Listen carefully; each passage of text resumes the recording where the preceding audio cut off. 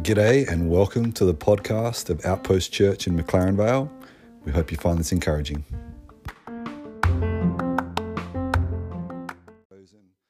Not just to rescue us, not just to save us who need you so desperately, but also to bring your work of restoration and redemption to this world through us. And that is remarkable. That is amazing that you would use the weak and despised things, the foolish things. You would use even us as your partners in your work of reconciling the world to yourself, of restoring all things, of making all things new. And we ask that you would open our eyes to this today. We ask that we would simply trust in you. In Jesus' name. Hallelujah and amen. So, I'm going to read out just a little more from Matthew chapter 21. So we read the first part. I considered going on with the play, but decided I'd just cop out and read out the last little bits because more scenes, it was going to get complicated. All right, so after Jesus enters Jerusalem, what next? If you've got your Bibles, having them open to Matthew 21, I highly recommend. All right, so I'll just back it up a tiny bit. I'll just read out verse 10 and verse 11. So when he entered Jerusalem, the whole city was in uproar, saying, "Who is this?" The crowds were saying, "This is the prophet Jesus from Nazareth in Galilee." And Jesus went into the temple and threw out all those buying and selling. He overturned the tables of the money changers and the chairs of those selling doves. He said to them, "It is written, my house will be called a house of prayer, but you are making it a den of thieves." It's interesting what stands out to you on different occasions when you read something that's familiar. And whenever I think of Jesus going in to cleanse the temple, I think of the whip, which we hear about. We don't hear about in this particular gospel. I think about the turning over of tables, but I don't tend to think about the chairs and the practicalities of turning over the chairs. But here he is, not only overturning the tables of the money changers, but the chairs of those selling doves. That's intense. Jesus comes in and he rebukes them for what they're doing. He physically makes things very difficult for them to continue doing things as they just were. It's a really confrontational thing to do. And then let's look at what happens next. Verse 14. The blind and the lame came to him in the temple, and he healed them. When the chief priests and the scribes saw the wonders that he did, and the children shouting in the temple, "Hosanna to the Son of David," they were indignant and said to him, "Do you hear what these children are saying?" Jesus replied, "Yes. Have you never read, 'You have prepared praise from the mouths of infants and nursing babies'?" Where would one have read that? Any ideas? Yeah, which one? Psalm 8. Wow. It's great Bible knowledge in this room. It's fantastic. Then he left them, went out of the city to Bethany, and spent the night there. Boom. That's a mic drop moment. Jesus comes in and he cleanses the temple, and then he heals people, and then he unpacks a couple of things to the Pharisees, and then he leaves. Really interesting. There was an event that happened a couple of 100 years earlier that gives a little bit of context to what Jesus does on this occasion. We find it in a Catholic Bible, but we don't find it in the Protestant Bibles. We find it in the book of Maccabees. So there was an issue for the Jews in that they were oppressed. Happens a fair bit throughout history. At this time, it's the Seleucids, and they are oppressed under them. There's even this guy who sacrifices a pig. Remember, pigs are abhorrent to the Jews. They're not allowed to eat pigs.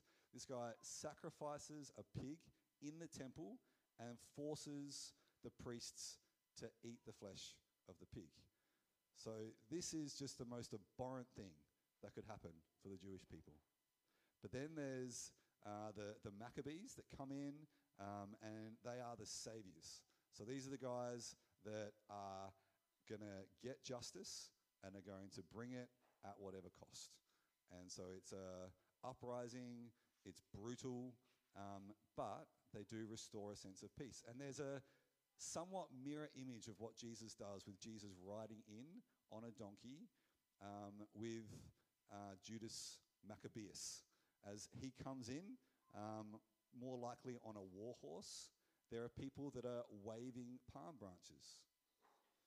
And when he arrives in Jerusalem, he cleanses the temple. They ritually purify the temple after this event that had taken place of the sacrificing of a pig in the temple. And so there's some parallels between what had happened 150, 200 years prior and what happens here with Jesus. But there are some big, big distinctions and differences. Like for a start, Jesus isn't coming in and bringing peace and order by force. But you can picture all the people that are there with Jesus coming in.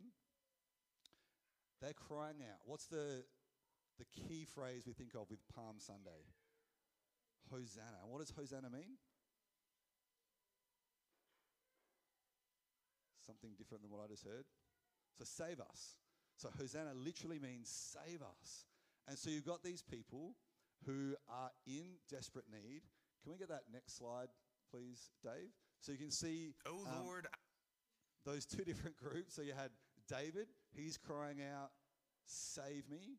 He's crying out, help to God. You've got the poor and afflicted ones represented in those later Psalms. And here you have people that are doing a very similar thing. They're crying out, save us. We need help. Save us. Jesus comes in, and what do you think? For most of the Jewish people of that time, they wanted saving from the Romans. The big problem for Jewish people was that they were not autonomous.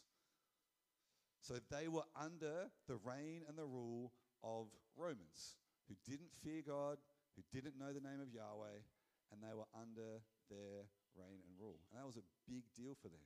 And so they're crying out, save us. And so as Jesus comes in, there would be this hope and expectation that he is going to save them from what? From the Romans. He would come in and he's going to sort out the Romans. Hallelujah. Hallelujah. But what does Jesus do? Instead of coming in and sorting out everybody else, Jesus comes in and sorts out them.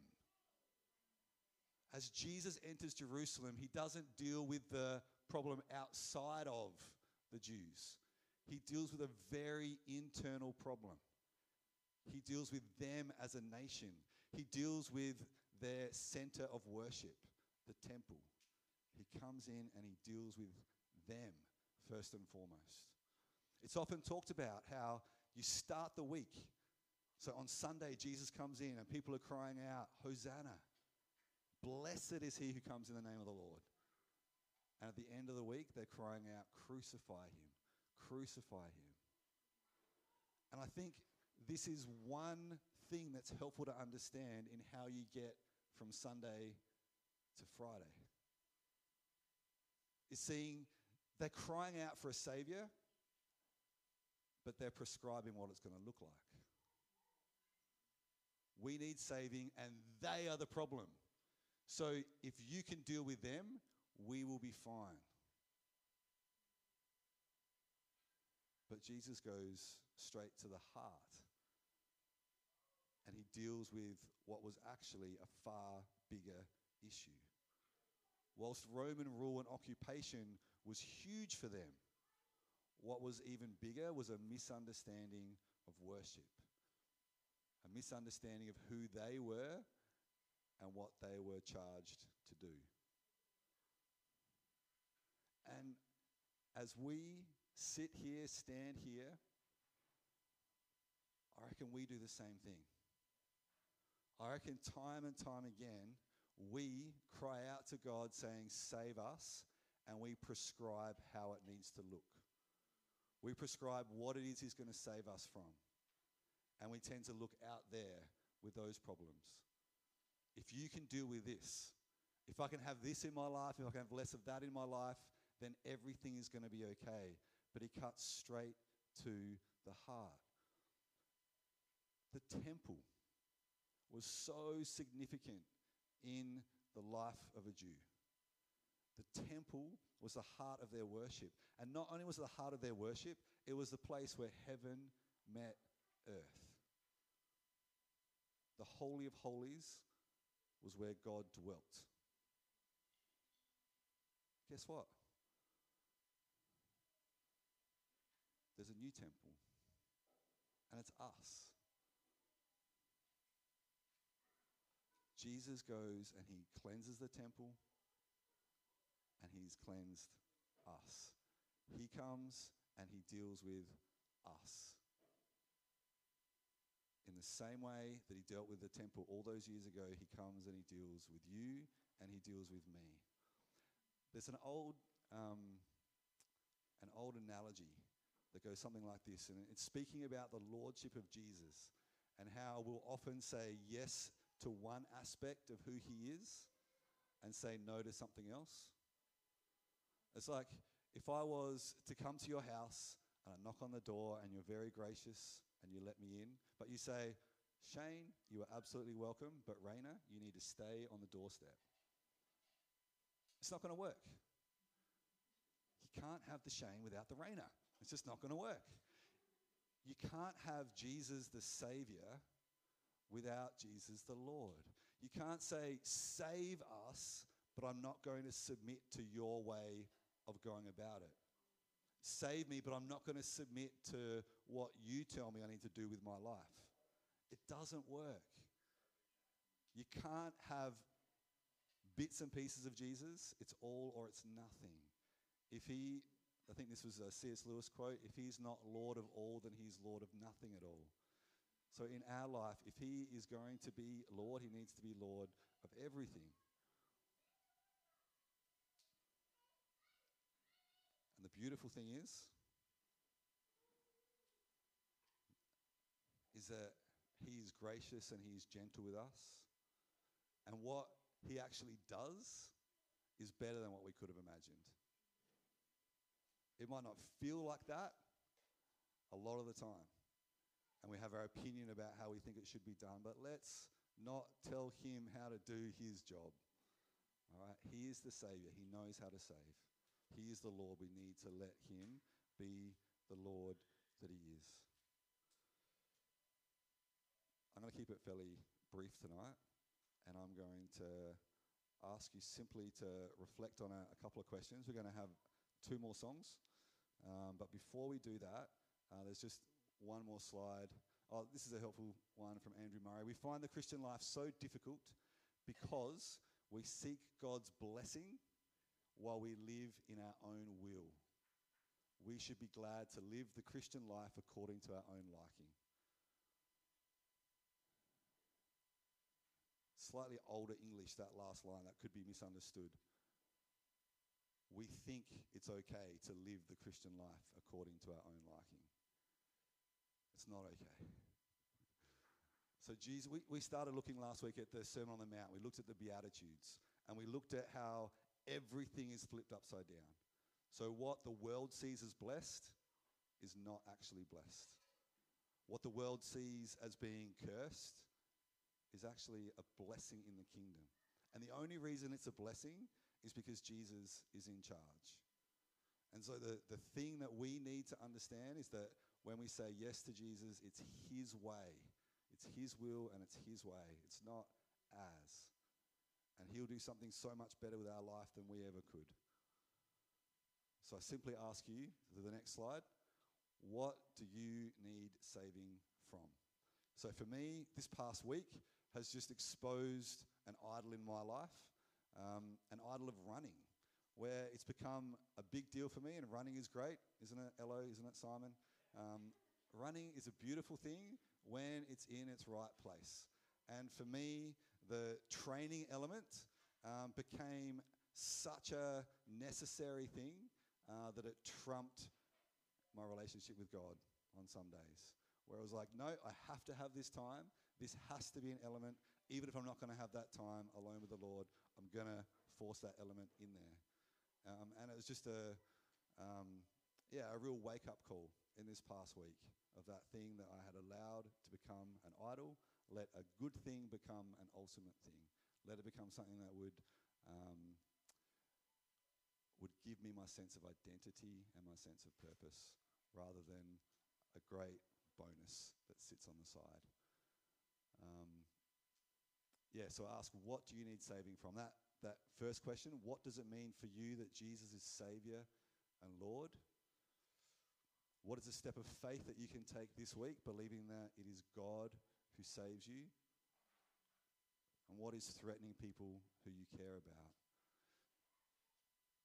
So this image that we just had acted out for us with the triumphal entry, you've got people that are crying out, save me.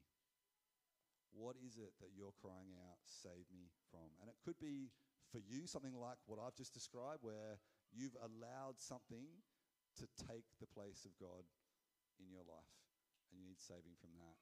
It might be that there's stuff that's outside of your control that is just wreaking havoc in your life. What do you need saving from? And that last question is really for those that you care about. What do they need saving from? And a chance just to cry out on their behalf. Save me.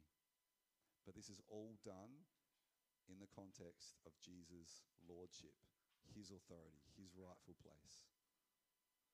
So we're going to take a couple of minutes to just share with someone next to you. Feel free to stand up and seek someone else out, but let's chat with someone and take a moment to pray for each other.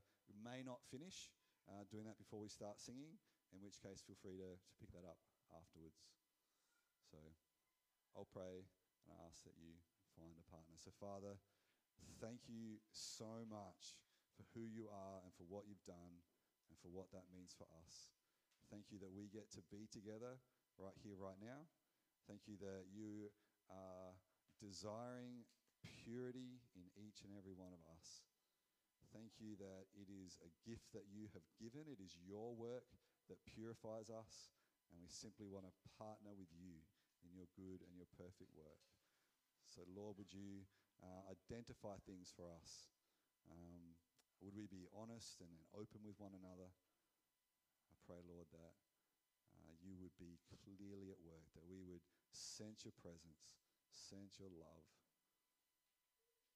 Yeah, have your way in this space. In Jesus' name. Amen.